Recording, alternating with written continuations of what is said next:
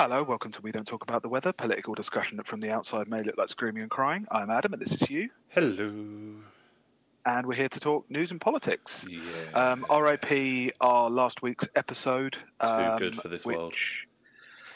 Yeah, it was really weird. Because we tried it on a couple of different things. We tried it on Telegram, we tried it on Discord, and yeah, the CIA managed to get that blocking signal in good and tight. It was just our sweet hot takes on Jeremy Corbyn were just too powerful. I actually had to switch microphones because it melted. Yeah, I went for a couple. The first couple burnt out. Yeah. From my sweet hot Labour takes.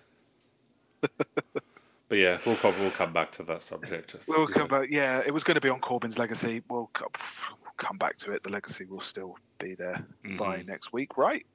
Or it will be there as much as it is now.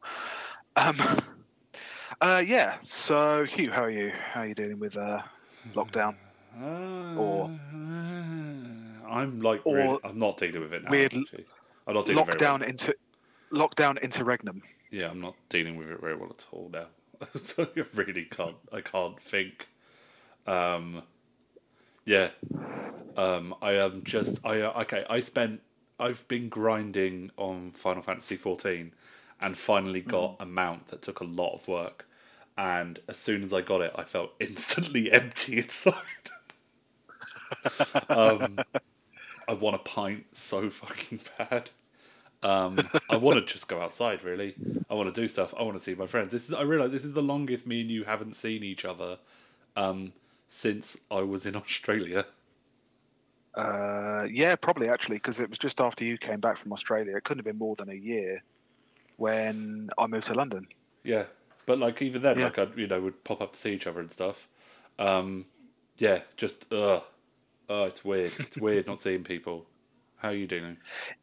It's fine. I have forgotten the face of my father, and I've forgotten what faces. There was a weird little thing on Twitter the other day about what's the thing that you didn't realise you missed from being isolated from so many people. It feels almost sarcastic at this point to call it lockdown because I'm not entirely sure what the rules are. You can technically go and visit somebody if there's less than 6 people in the house, but you still have to maintain distance, which really makes no sense to me.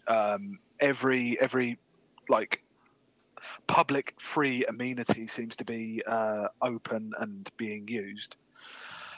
Shops apparently are going to open on Monday, so I genuinely don't know where we are at this point to call it lockdown, but I had a weird, proper Proustian moment of I went outside my flat block and there was somebody. Hell yeah, there was somebody smoking a cigarette, a common tobacco instrument, and I walked through the cigarette smoke and realised it's probably I don't smoke anymore. I vape. I quit smoking about 3 or 4 years ago to continue inhaling nicotine in a vapor form, but anyway. And I didn't realise it's the first time I haven't it's the first time I'd smelt cigarette smoke in a couple of months. Yeah. That thing that happens to you every day, whether you notice it or not. Yeah. And it was just oh God, this is amazing. Yeah. So then I went out and got a pack of cigarettes. I did hear there's a link between better outcomes with coronavirus and nicotine intake. And hearing this doctor on the radio talk about it while desperately trying not to tell everyone to start smoking was pretty funny. Wasn't there a correlation between smoking and dementia, or was that just there is a link. There's a link between. You'll tend to die before you develop dementia. Well, I think there's a link between if you smoke and then quit, that then you're more likely to get dementia. I think it's that. Shit. Yeah. Well, I think it's the nicotine, not the tarry goodness. I abandoned the beautiful tar walls in my brain that stopped the bad dementia from getting me. Yeah, that is exactly how it works. Anyway, I wanted to just... there's stuff happening. We've got plans for things we'd like to talk about in the coming weeks. But there's a couple of being in the house all day and being in front of the computer or on my phone all fucking day leads you to winkling out some really, really weird stories. Yep. And I just want to talk about one here. Okay. Right. This was I originally saw the article in on the RTE website. Yeah. Austria unveils design to turn Adolf Hitler House into a police station. Nice. So it's not so much the story. Oh my goodness! Wait until you read the copy. I read you the copy on this story. Austrian authorities have unveiled a design for turning the house where Adolf Hitler was born into a police station, while trying to make it unattractive as a pilgrimage site for people who glorify the Nazi dictator. Okay, what are you going to do to really dissuade Nazis from going to this place? Is fill it full of heavily armed, uniformed men? It's just such a yes, that would make it very unattractive for people who glorify fascism. You'd never find them in police force. It continues, the relatively modest 3-level building was rented by Austria's Interior Ministry since 1972 to prevent its misuse, and was sublet to various charitable institutions. It stood empty after a care centre for adults with disabilities moved out in 2011. The Interior Minister, Karl Nehammer, said, some people might ask, is this the right use for this, putting the police in there? It is downright the most suitable use. Why? The police are guardians of basic liberties and freedoms. Police officers in training see themselves as partners of citizens and as those who protect freedom, the right to assembly, and the freedom of speech. A design by Austrian architects Marta beat 11 competitors in an Interior Ministry tender. The refurbishment is expected to be completed around the end of 2022 and will cost about €5 million, £4.5 million. The winning design takes a simple, modernising approach, but doesn't tamper with the substance of the original building. Why would you phrase it like that? Why would you? We'd like it to be sleek, but we wouldn't actually like the original substance of what happened to be kind of torn down. It really describes Operation Gladio very, very well. Well, it's a listed building. Yeah. Oh, that's good. That's weird. I try not to be on the internet. I'm getting back on there now, as I don't know what else to do to try and make my brain not bad. But I read the Good FT, and that told me about a very, very British thing. So, oh yeah. Police are trying to trace a person seen walking around the Norfolk village of Helsden dressed as a 17th century plague doctor, complete with black cloak, hat and beak-like mask. Villagers are reported to be variously terrified and amused by the individual, very, very, very British, who many have spotted on their daily walk during the last 2 weeks. Helsden's modern-day plague doctor has sparked lively discussion on local social media. Scared the life out of my missus. Terrifying for the kids, wrote one. Just casually strolling around the village in a plague costume. Just not normal, is it? Do it indoors. I don't mind what historically inaccurate figures you dress up as in your own home. But put it in front of my kids and I'll do time, I swear. I admit he's weird, but what harm is he doing? Made me giggle. If he can't wear it now, when could he? I mean... They did find him. He's a teenager. And the police had a word. It's the traditional, adult maturity ritual among the British is to a young man nearing adulthood to don some kind of like fancy dress costume and to go about scaring people. Like there was the clown thing and the Grim Reaper thing. Like that, for some reason that behaviour does resurface every now and again. There is something like weird about that kind of like desperation to bust taboos. I guess I don't even know what that. Well, like to scare people in that very specific freak way out the squares where they live. Yeah, the cosmic fool is here. Yeah, but dressed. The thing is, it's been really warm recently, so it's just like he's like in a lot of leather. He's like in a leather trench coat and the mask. It's like, Jesus, that must be warm. But yeah. I mean, this has been the COVID really has been a disaster for the steampunk community. So I imagine you can probably get quite a lot of plague masks on eBay for pretty cheap at this point. Just a really sad plague mask manufacturer, just like going, "Oh, the dream's dead, boys." Then just pulling his little thing as the factory shuts down. There will be no Steam Fair this year.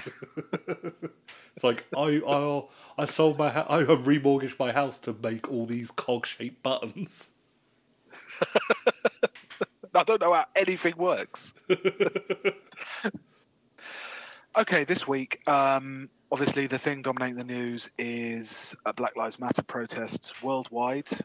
They've been going on for about 10 days, mostly in response to the latest high-profile murder of an African American by police. George Floyd was, I think he was being arrested for like bouncing a check, which I was told. I think it was a fake $20 note that wasn't actually. It was supposed. Yeah, something like that to buy groceries, and as a result, I'm going to use here's the official corporate thing. As a result of of his interaction with the police, he was terminated. What's the fucking Cena phrase? The Cena Osama bin Laden phrase. Oh, they terminated to a permanent end. Is it terminated to a permanent end? Yeah, that's the one. That's the John Cena thing. Yeah. Obviously, this is very similar to the Ferguson protests in 2016, was it? As a result of the murders of Michael Brown. Was it 2014, Ferguson? No, because it was Obama was 2014. 2016 was.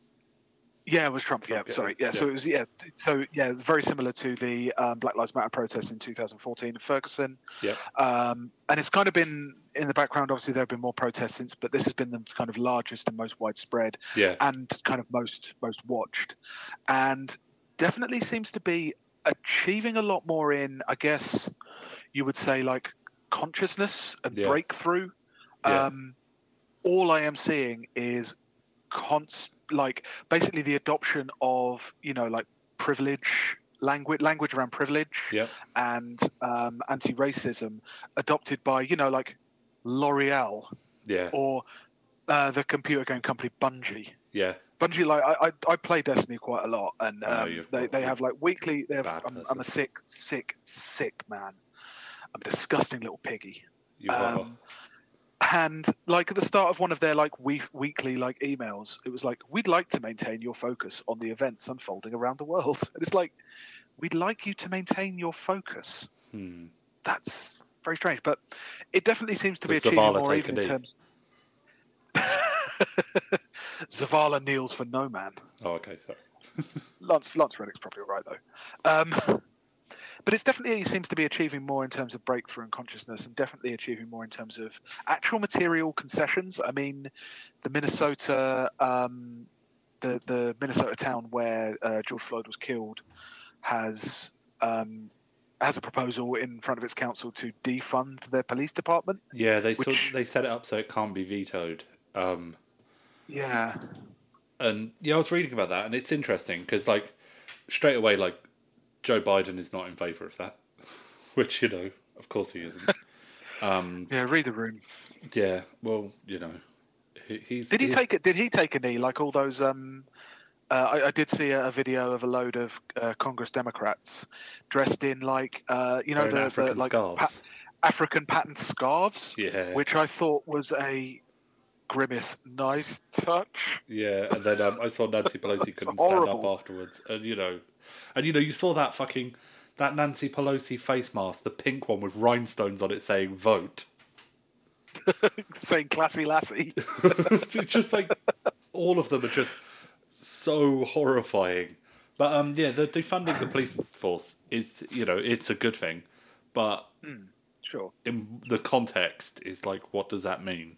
Like, ideally, that's like that means you take all the money that goes to that police force, which would be, like in some parts of America, it's the GDP of a small country, and and then you just absurd disparities in what councils spend on police as opposed to things like, housing. Yeah, but you could take that money and you could put that, and you could replace all the policemen with social workers, mental health workers, outreach workers, and if for certain situations, some security guards. Like you could replace all of it with that. Are they going to do that, or are they going to, just replace it all with Securical?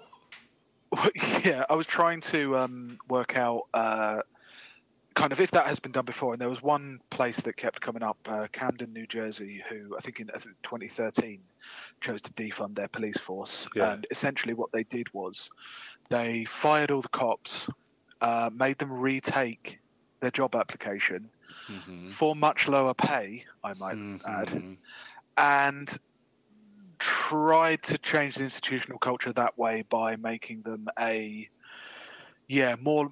I mean, from the sounds of it, it doesn't sound like. I mean, I don't know how much the personnel changed, but from the sound of it, or from the sound of the pieces that I read, it sounds like they did try and scale back the extent to which they performed ops, the extent to which they kind of used physical violence to break up things. I can't tell without actually being on the ground or talking to people or seeing people's actual kind of experiences. I can't tell how well it's done. The statistics seem to be that violent crime dropped, but then I've seen some other sources saying that these less trained, less well-paid police officers did tend to focus on low-level crime a lot more. So is that a better situation? Does that then ramp up? Yeah. Crime was falling over the same period anyway in other cities in New Jersey, and it's difficult to tell. Also, your point about the Security Corps thing, it's that kind of sets off warning bells, because there's a lot of corporate and brand kind of people who are putting out messages supportive of Black Lives Matter. Yeah. And one in particular from Raytheon. Group G4S. Really? Right. G4S had so this was by the John Kenning, the regional CEO of G4S Americas. Okay. Entitled "Response to Racial Inequality and Civil Unrest." This was to G4S employees in the States. He says, the events that began to unfold last week in the United States with the tragic death of George Floyd and the resulting civil unrest that has transpired since then are unlike anything most of us have experienced in our lifetimes. Activism and protest about racial injustice have even taken place throughout the Americas, Canada in particular, as other nations face similar challenges.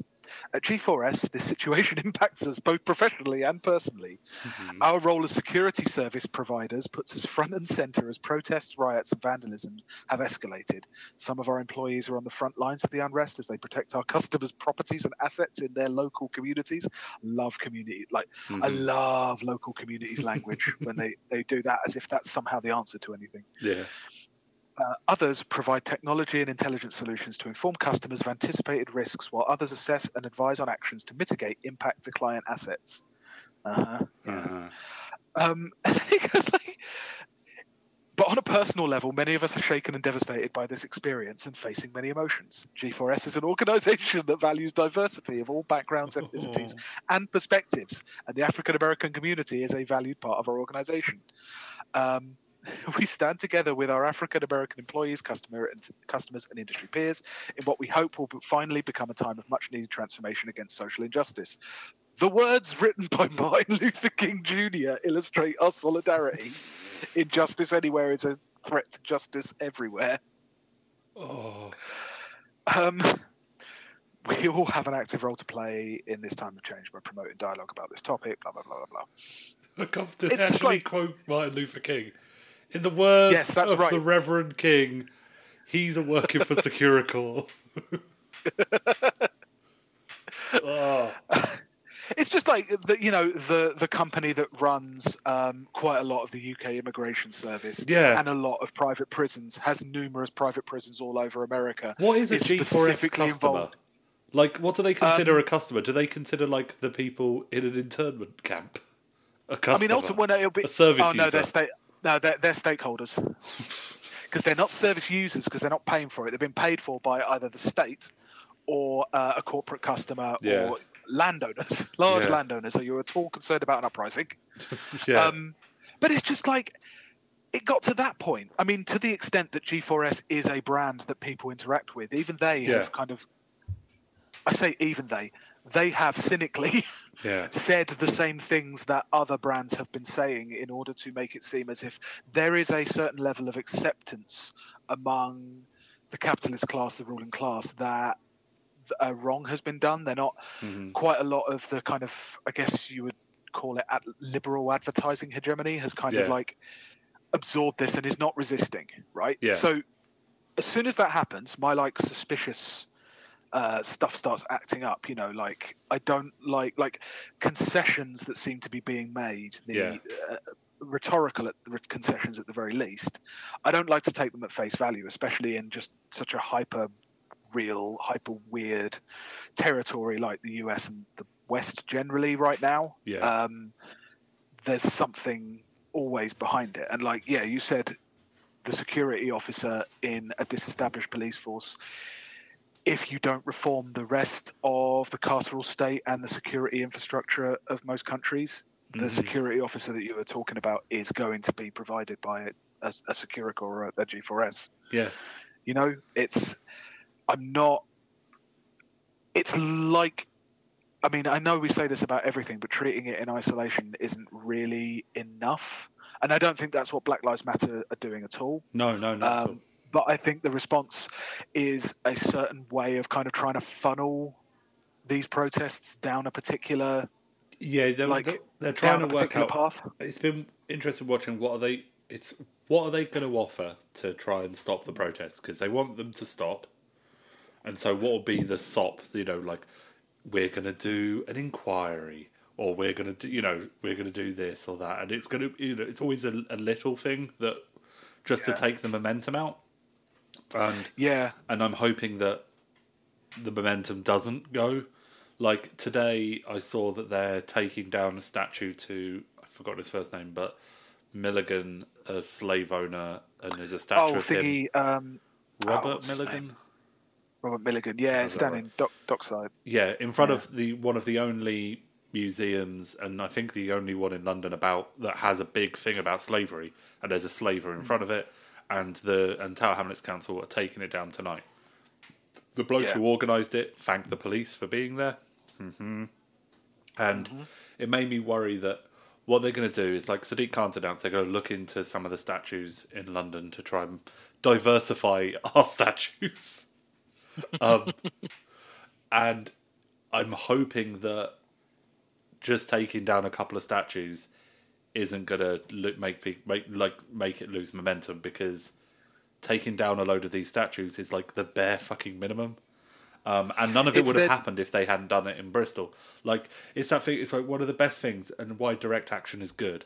So there's been debates and requests to take down that statue in Bristol for years and years. I've got family in the southwest. I knew about like how some people in Bristol feel about that statue and him in general.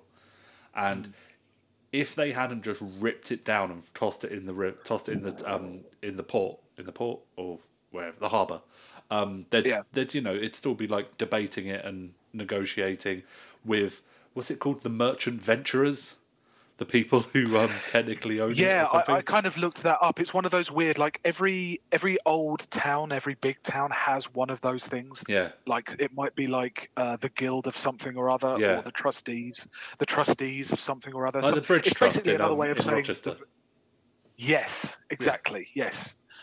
It's another way of, it feels like a kind of twee British way of saying the veterans, like they say it in Starship Troopers. Yes. The trustees came and restored order to the chaos. But it's really nice that the debate over whether it's right to take down a statue or not, while it's happening, that statue is in the harbour. and that's why it's Yes. good to just rip them down. Like Yeah. there's like the roads must fall thing is going on again, and they're asking for it to be taken down. And like last time, it didn't get taken down because a bunch of wealthy benefactors threatened to take Oxford out of their will if they took it down. Yeah. They should just rip it down. Fucking like they shouldn't have done a protest. They should have just gone in the middle of the night and just ripped that fucking piece of shit down. Yeah, I mean, I was talking to my partner about the Bristol statue in particular, and she, quite rightly said like, yeah, it shouldn't be there, and yeah, they were like, it's fine to rip it down. It's a really good thing, and she was saying, I don't really understand why it was up there anyway, and why it was just impossible to take down. And it's like, well, you think that resistance to slavery as a celebrated part of history, because that's what it is. If you put something in the public square, it's a celebration. It's a part of a particular identity you want to express in public about that particular thing. And all those people who were saying, well, it should have been done democratically. And it's like, well, it could be done democratically, but then at what point do you acknowledge that entrenched power and interest are at play here, and that putting it into that kind of arena, not democratic, but like the council arena, the arena of local government, isn't going to get a satisfactory outcome. Yeah. Do you know what I mean? Also, you can't just. It's kind of the thing. I mean, didn't see the light of day, but like I did say last week about the democracy thing of. Democracy isn't like this shield. It too often gets used as this shield, as this way of keeping everything the same by saying that you've put it out to general tender. Sometimes you do actually just have to have an idea and do it. Do you know what I mean? Yeah. And also, there's certain things that actually shouldn't really be debated. That it's a wrong thing having a statue to a slaver that says he was honourable and virtuous because he also gave some money to some anti-Catholic fucking charities after he'd been a slaver. Wow. Yeah. It's like, no, fuck it.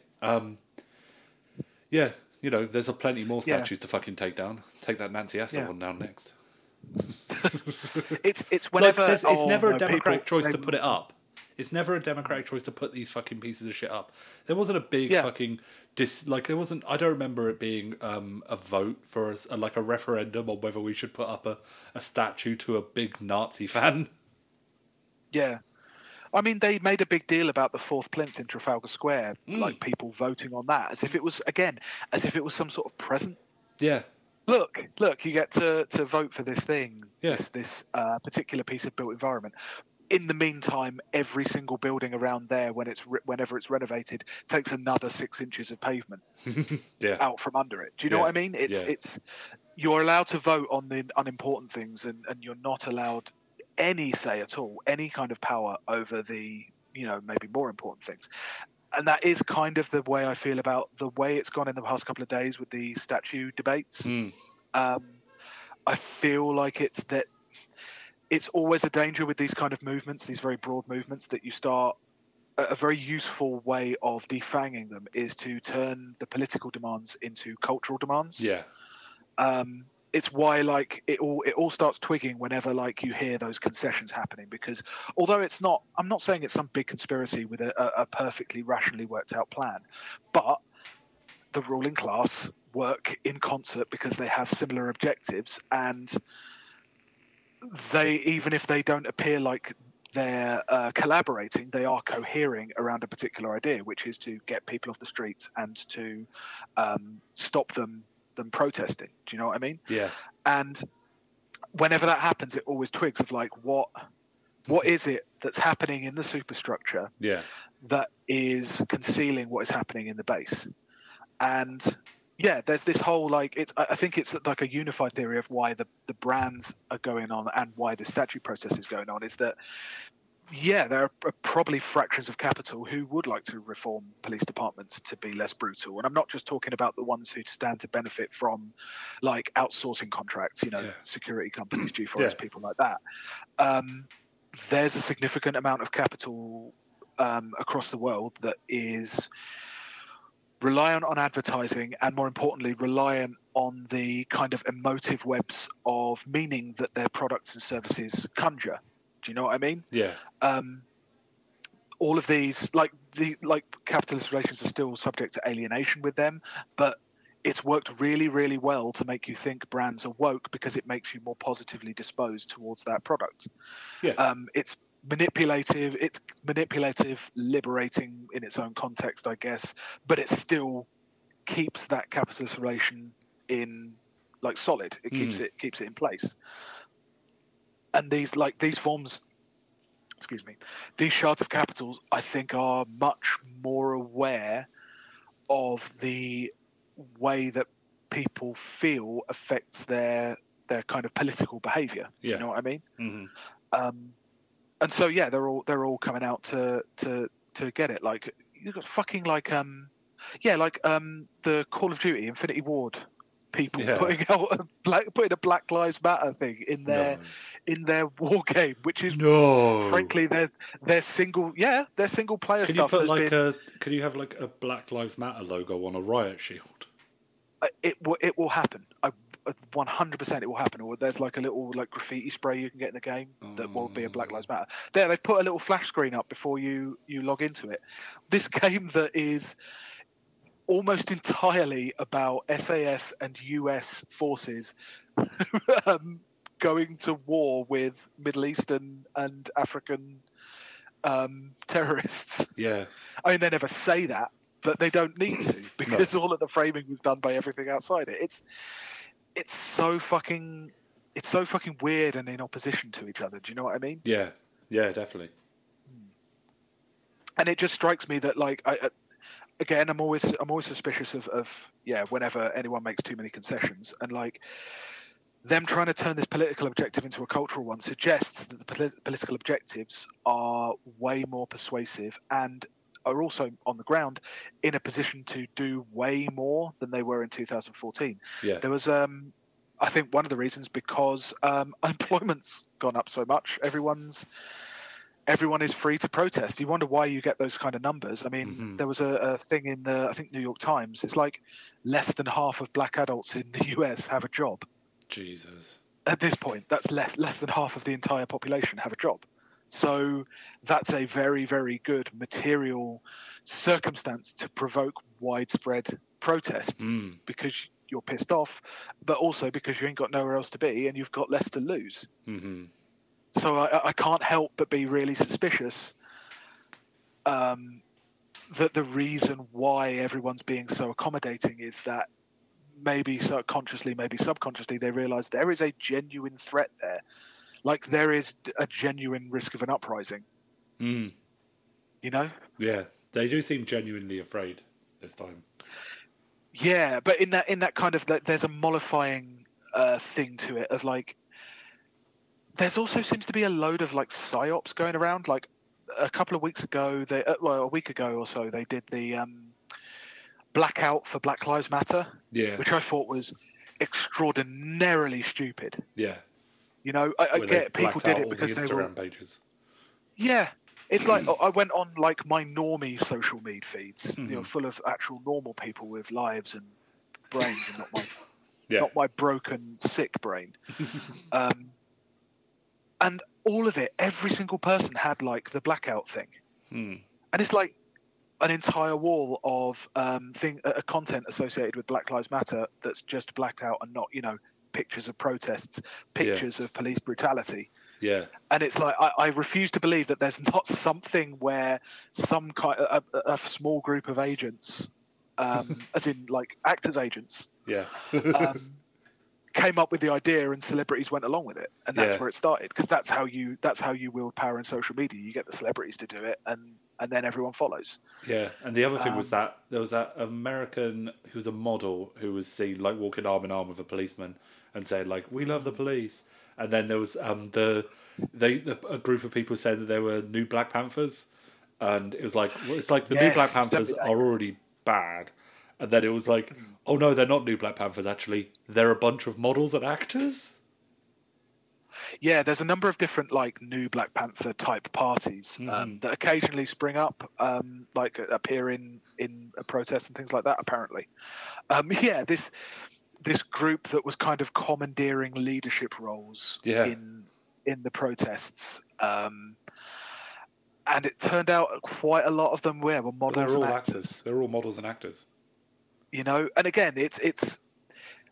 I don't think it's being conspiratorial, because also we're looking at what people are doing and what people are and their relationship to, like, what, like, you're looking at actual substantive fact rather than kind of like the crisis actor thing with like right wing people. Yeah. Where it's like, oh no, they're not really who they are. No, but this, like, you could see, like, it was like a week ago on Instagram, there's literally them just, being normal actors. Yeah.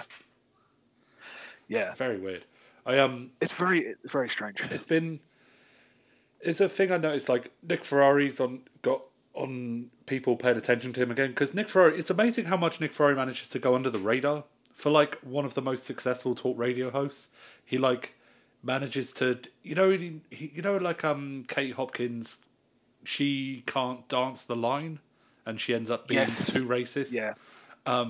Whereas Nick Ferrari is usually pretty good at sort of skirting along that edge.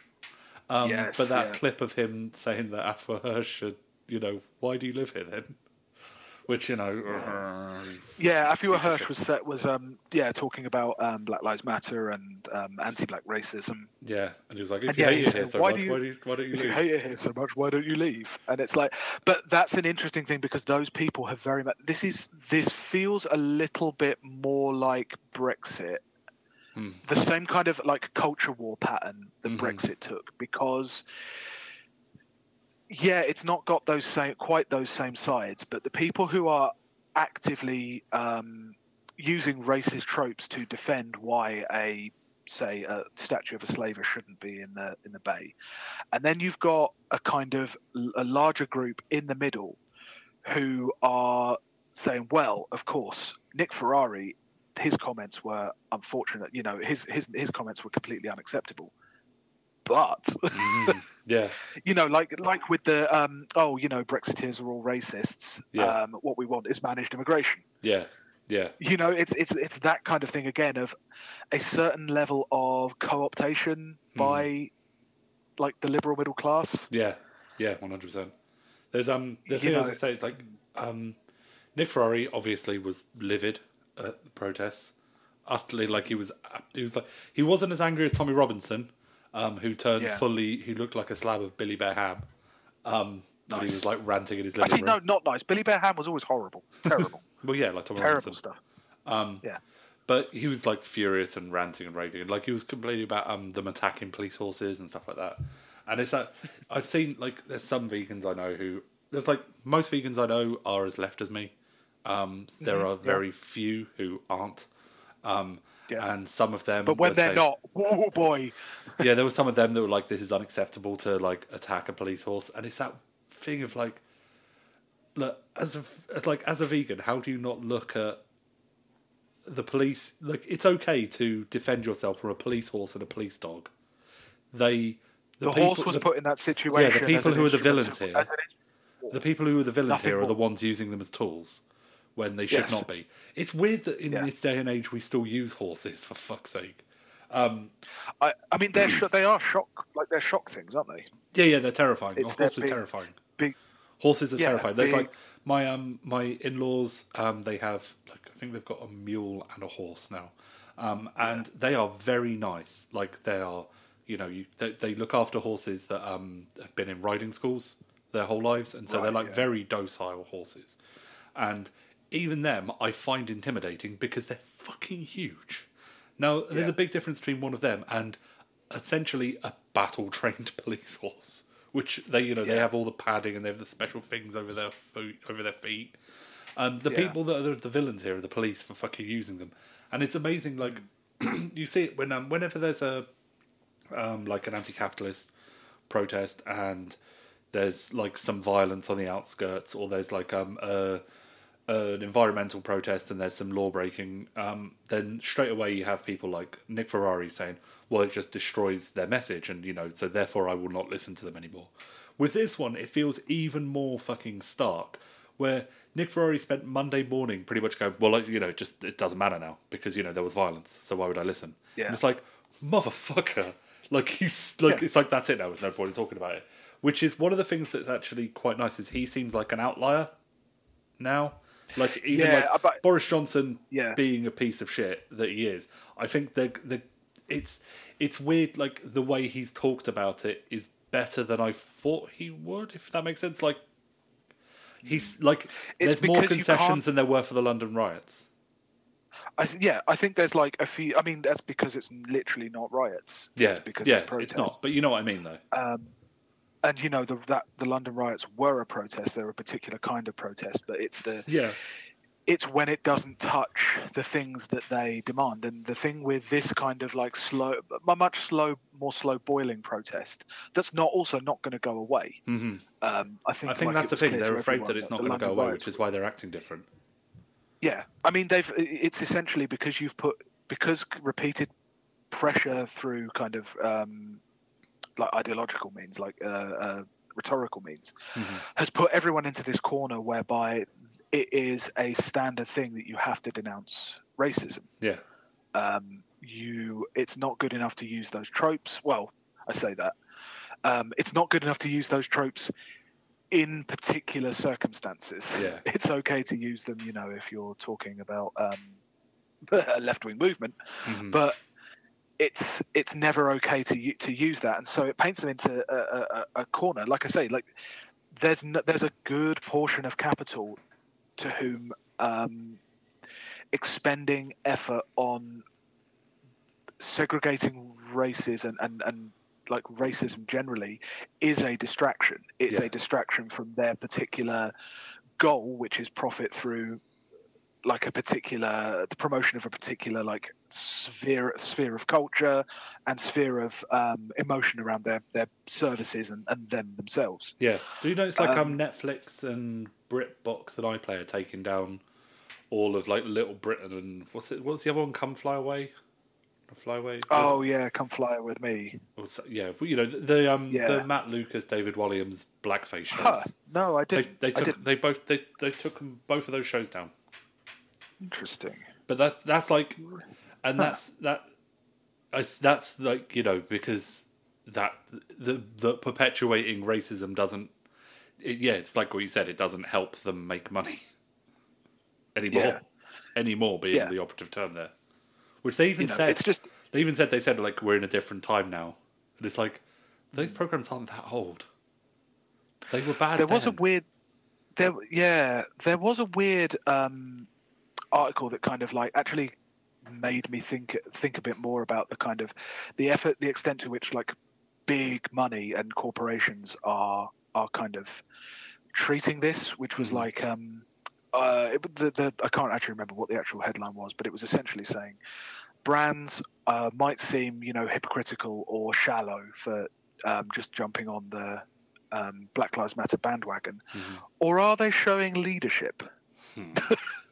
And there's a weird kind of, I feel like a lot of the focus.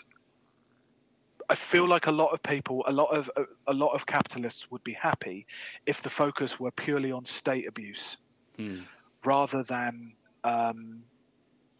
generalized kind of microaggressions and racism in everyday society. Like fucking L'Oreal did a Black Lives Matter thing of saying we stand with protesters and we stand with anti-racism. It's like you fired Monroe Bergdorf a few years ago for talking about white privilege. Yeah, they've donated money because of her now. That's another thing I saw this evening. Which, of course, and also that was used against Monroe Bergdorf when she was made the LGBT spokeswoman for Labour. And it's a weird thing because I feel like a lot of the time we do talk a lot about the government. I mean, you can't talk about the biggest like political issues, so COVID and Brexit. That's generally considered to be a state a state thing, right? It's a state like you can talk about liberals and conservatives, but it's all encapsulated within the state. It's all about state action. You don't really get a lot about kind of corporations, or they're seen as kind of bystanders. Yeah, they have no. And it does feel like, considering the biggest protests in like the early 2000s, it was anti-globalization protests and anti-corporate protests, and it does feel like there's been a real ramp down of protests targeting specifically corporations. Yeah, the only ones I Certainly can in think like of now are the like popular the only ones I can think that imagination. target corporations, like big ones now, are like environmental ones, like targeting like shell buildings and Yeah, stuff I like mean that. targeting BP and Shell. Yeah, Mm. I mean obviously corporations are being protested against all the time. Yeah, But although those kind of protests are going on all the time, I think like there is a certain like popular image of protest that has been where it identifies a target of the protest is more commonly one that easily slots into a particular kind of neoliberal anti-statist mold. yeah, Like yeah. and again, this is not excusing like the police at all. I'm No, not no, God like no. going for Big Daddy State or anything.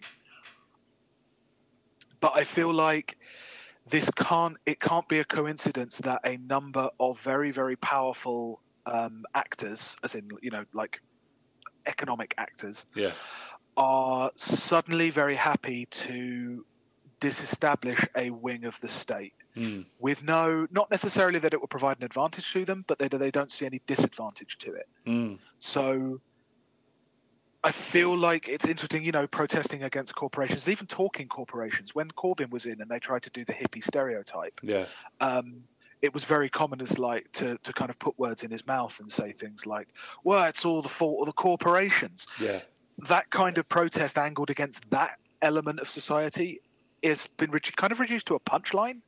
yeah, yeah, definitely. It's not a serious site of political action. Yeah, Even within Brexit, you weren't talking about corporations supporting or supporting or like going against the idea of Brexit. They were reported almost as neutral arbiters. yeah, It's like, well, the Chamber of Commerce says that we will lose so much we will lose so much if we do Brexit. And trying to wrap it around to this thing, it does seem strange, and it does seem strange this time that the demands of protesters, particularly against the state, have passed so easily through hegemony and so easily through the usual walls that are put up against this thing that it almost seems like the police are isolated enough to actually achieve something against them, to actually seriously consider, at the very least, cutting funding and reining back their capabilities massively, even if what comes after is a more corporate way of doing things, yeah, yeah. If you look at what generally happens when something like any kind of service comes under attack in the neoliberal era. So it comes under the attack because it's inefficient, because it costs too much, because people have a long history of anecdotal abuses against it. And yes, I'm talking about the post office. Like not as many people stood up in service of the post office, or going back, British Leyland, because everybody had an anecdote about how shit it was. Yeah. It cost a lot of money, and from a capitalist's point of view, it was incredibly inefficient. It spent a shitload of money for very little success. Yeah. And so if you then apply that to the police and then go back and apply what they did to institutions like the post office and British Leyland when it was nationalised, if you apply what happens there, the base would demand that you make it cheaper through cutting wages, you give people a lot less training, and you essentially treat them as disposal in order to achieve a better rate of profit or a better rate of efficiency of service. And that defunding the police, I could kind of see it going that way, without something to break the pattern that neoliberalism offers you. Yeah. You are just going to follow that same thing. It's like when people said we want more time with our kids, they gave you 0-hour contracts. Yeah. They didn't make it so that you could afford to have kids and to raise them properly. Yeah. When people said they wanted more choice in their schools, they basically scattered all of the comprehensive system to the winds and gave everybody individual schools, depending on your area and what area you lived in and how much how rich it was. Yeah. So yeah, it feels really weird to be talking like negatively about defunding the police, because I think it's a fucking great thing and it's definitely necessary, considering that they're pretty much isolated paramilitary forces by this point. Yeah. But the fact that you can see them almost being isolated as a thing of themselves, not enmeshed with political institutions like councils or governments, not really with any support from the local populace, but mainly their support comes from the idea of police, from their main support comes from a general idea from a kind of conservative reactionary bourgeoisie that sees the idea of police as more important than anything they could actually do or achieve. As they slowly get more isolated, it's like government's also almost like washing their hands of them. Do you know what I mean? Yeah. Yeah. Yeah, it does seem like that. One sign that the protests are over is 100% when the first few centre-right columnists start talking about the COVID spike being blamed on Black Lives Matter protests. Yeah, they will 100% do that. It's 100% coming. And that's when you know that the kind of threat from it has receded. Yeah. The more that people start talking about that. Because, I mean, that's all our contact with politics is. It's the same web of emotions that brands use to sell you their product is the same kind of web of weird serotonin spikes and emotions that you get from social media. Yeah. You know, that cavalcade of images and videos is our political action at the moment. And yeah, that's not necessarily good news, considering the most effective perpetrators of those and manipulators of those emotional spikes are our brands and our corporations. Yeah. You know? Yeah. Did you see Keir Starmer? Oh God, Keir Starmer's response to the protest was so fucking forensic. I was, it was tune in radio. I say that as if my radio isn't always on all the time, constantly bombarding me with horribleness. But so he said this on the LBC phone-in show, right? Yeah, because he has a weekly phone-in now on LBC because he's a smart man and he's going the same way as Nick Clegg. And I think it's a good idea. Like, frankly, because basically, how else is he ever going to get any coverage? No one can listen to him. No, he is really fucking dull.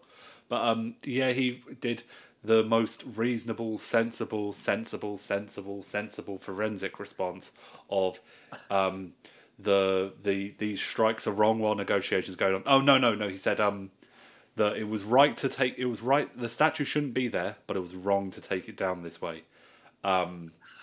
Which is a perfect decision, a perfect way of responding to it in a way designed specifically to appeal to virtually nobody.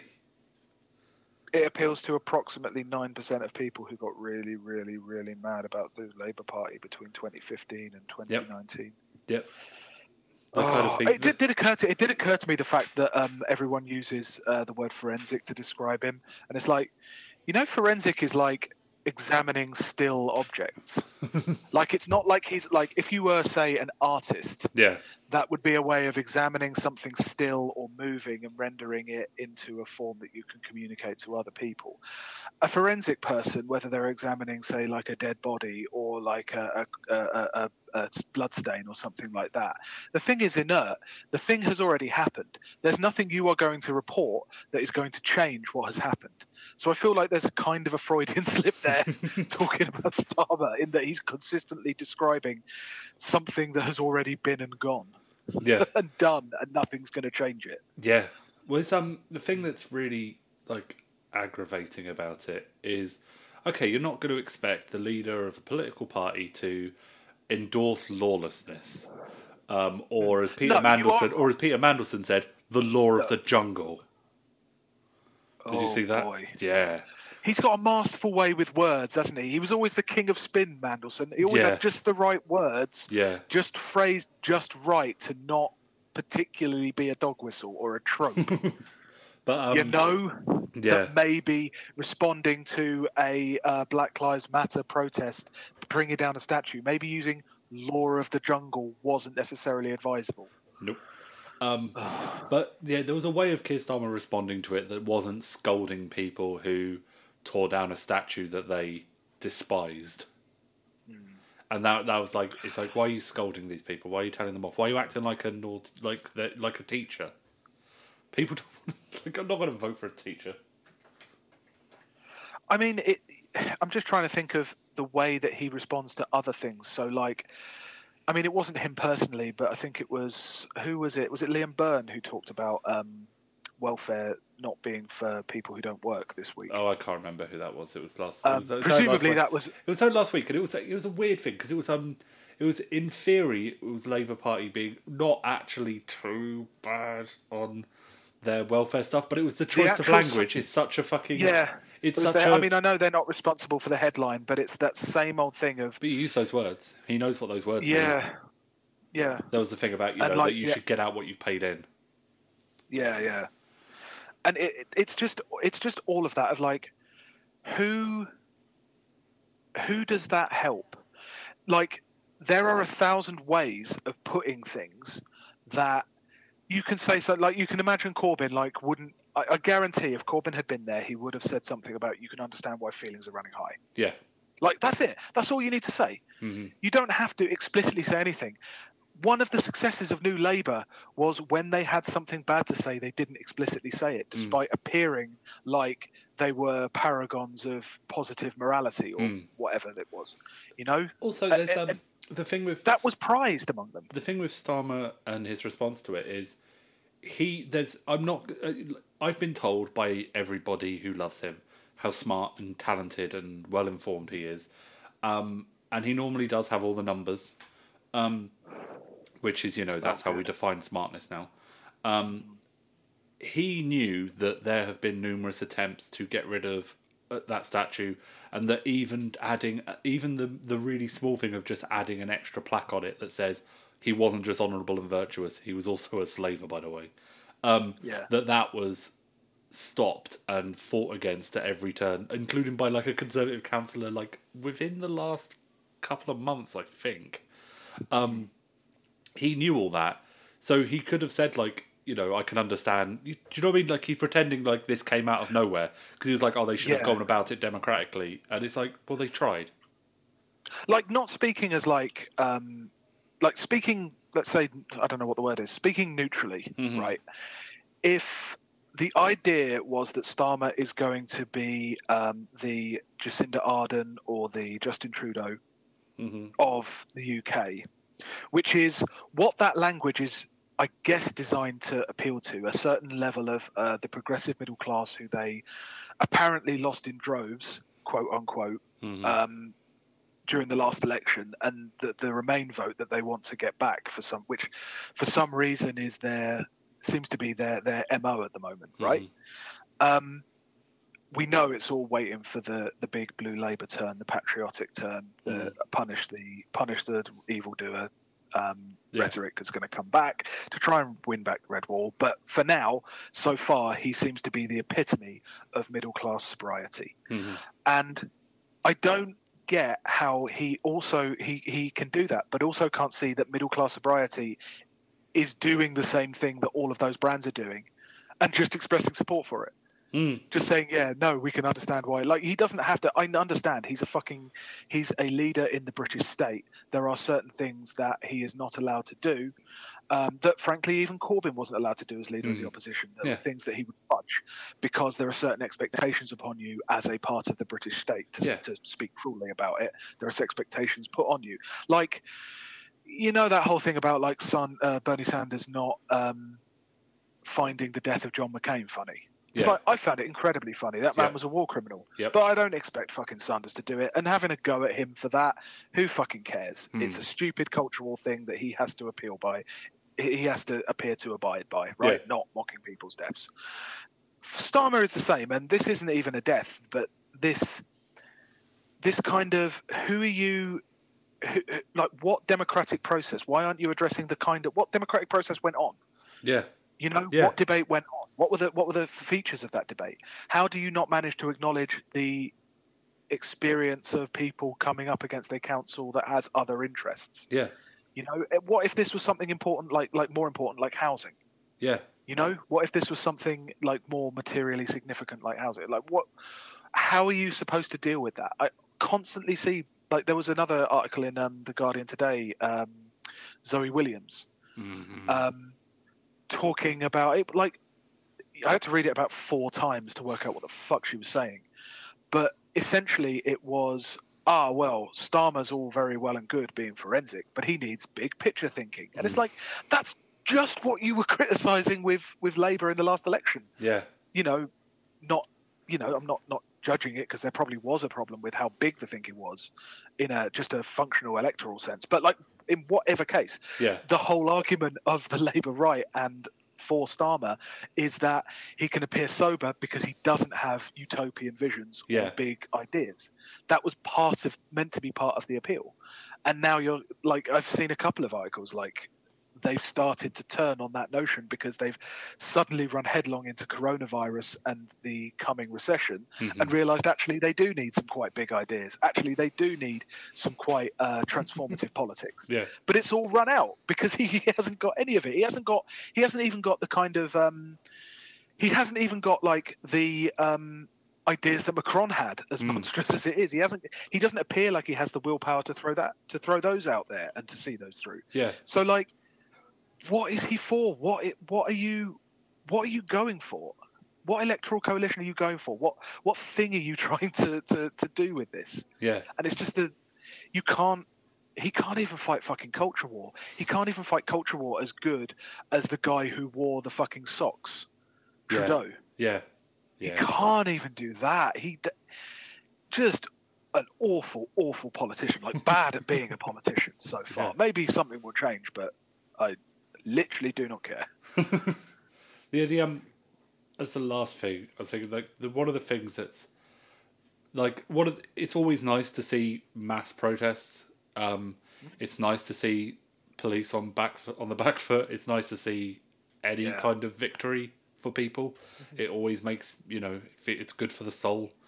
One of the things that I have enjoyed and think is actually really good, and the thing that we don't get much of at all, is that there's been discussions about public space again, and not in a like.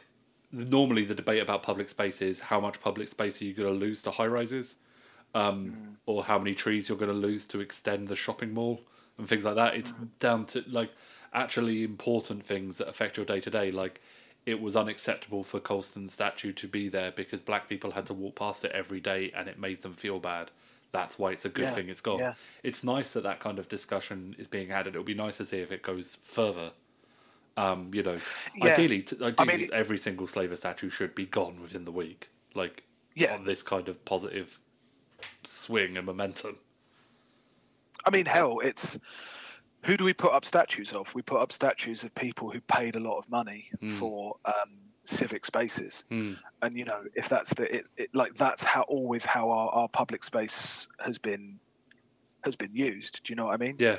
And I get the point about it being an important symbol.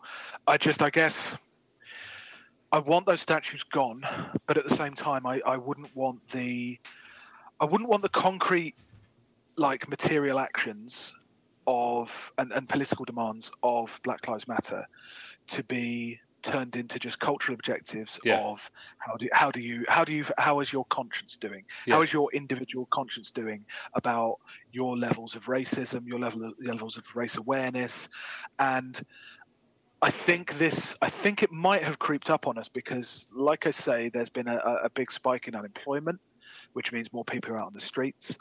Also, I find it interesting that, of course, this has happened when the shops aren't open and public space is largely unoccupied by people who would otherwise be occupying it. Yeah.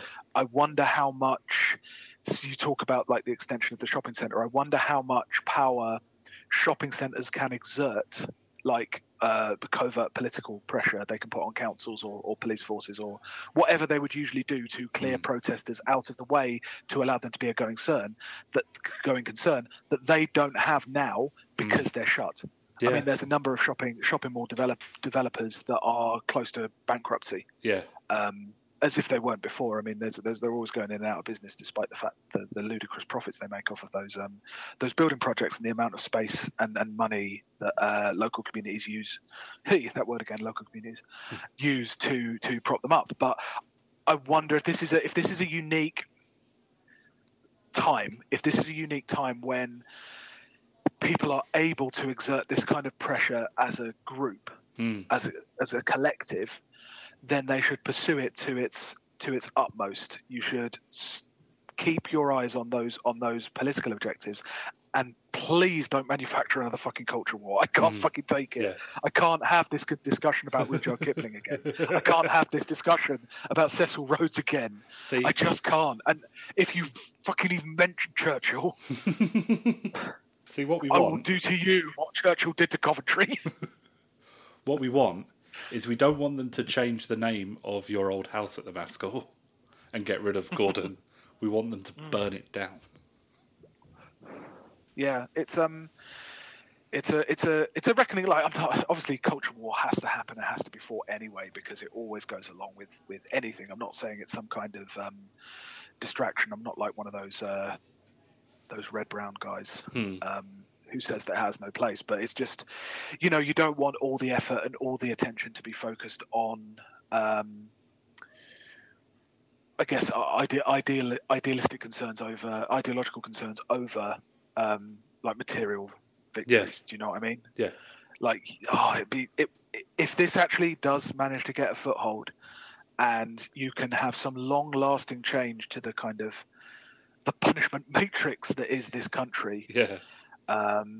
It can only be good. And this country and the US, Yeah. not a US citizen, so I can't really speak too heavily about that. But yeah, it would be amazing. Yeah. That's us for this week. You can subscribe to us on iTunes. Follow us at WDTATW_podcast. Follow me at BM Bergamo. Follow Hugh at Tenor Smashing. And we will see you next week. Bye. Point. I love my country, indeed I do, but oh, that war has made me blue. I like fighting, that's my name, but fighting am the least about the fighting game. When Mr. Hoover said to cut my